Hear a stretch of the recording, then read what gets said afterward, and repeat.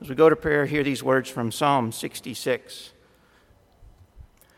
Shout with joy to God, all the earth. Sing to the glory of his name. Offer him glory and praise. Say to God, how awesome are your deeds. So great is your power that your enemies cringe before you. All the earth bows down to you. They sing praise to you. They sing praise to your name. Come and see what God has done, how awesome his works in man's behalf. Father, in your word, you encourage us with the truth that wherever 2 or 3 are gathered together in your name, you are there with them. That you inhabit the praise of your people. As awesome and transcendent as your word reminds us, you are equally personal and accessible, our Abba Father. As we gather in your house this morning, I pray that we would be keenly aware of your presence, that your Spirit would well up within us so that we overflow with praise to you. I pray that our reaction would be that of the psalmist, shouting for joy to you in recognition of your mighty acts and your all-sufficient grace. As we worship this morning, remind us how you save us and sanctify us, preserve and provide for us, and glorify and generously bless us. Father, as we come to you and worship this morning, we know that you invite us to offer up what is in our heart for you to hear and answer.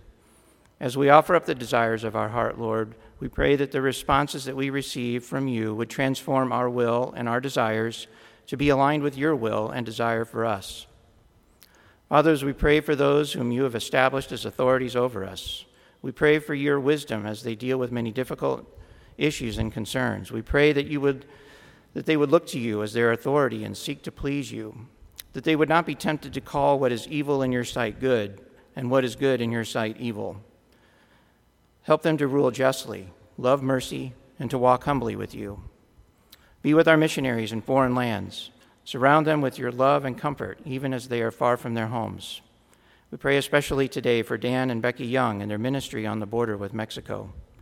We pray especially for them as Dan continues to minister the gospel while managing his Parkinson's syndrome symptoms. We pray for helpers to support them in their ministry and a sense of peace and satisfaction to minister as you have allowed them at this time. Father, we know in a gathering of this size there are many needs and concerns. Give us eyes to see the needs of those around us and make us quick to reach out and exhibit the love of Jesus to those in need. We pray for all who are sick and suffering in mind, body, or spirit. I pray that you would heal the wounded and the sick in our congregation. Lord, we can plainly see that outwardly we are wasting away. Thank you that you have given us these weak vessels to show forth your glory and remind us that this is not our home. I pray that inwardly you would renew us daily by the ministry of your word and the Holy Spirit. Fix our minds and our hearts on Christ and the glorious riches and eternal home being prepared for us in heaven. We pray for your comfort for Bob and the Hotchkiss family at the passing of Joan this week, a faithful servant and friend for many years at Redeemer, and for Suzanne Arrowwood at the passing of her sister Nancy. We feel the sting of death. The absence of loved ones, and particularly spouses, leaves a void, and we miss them. However, you are not unfamiliar with our grief, and so we pray for peace, the peace that passes understanding, to be with the Hotchkiss and the Arrowwood families.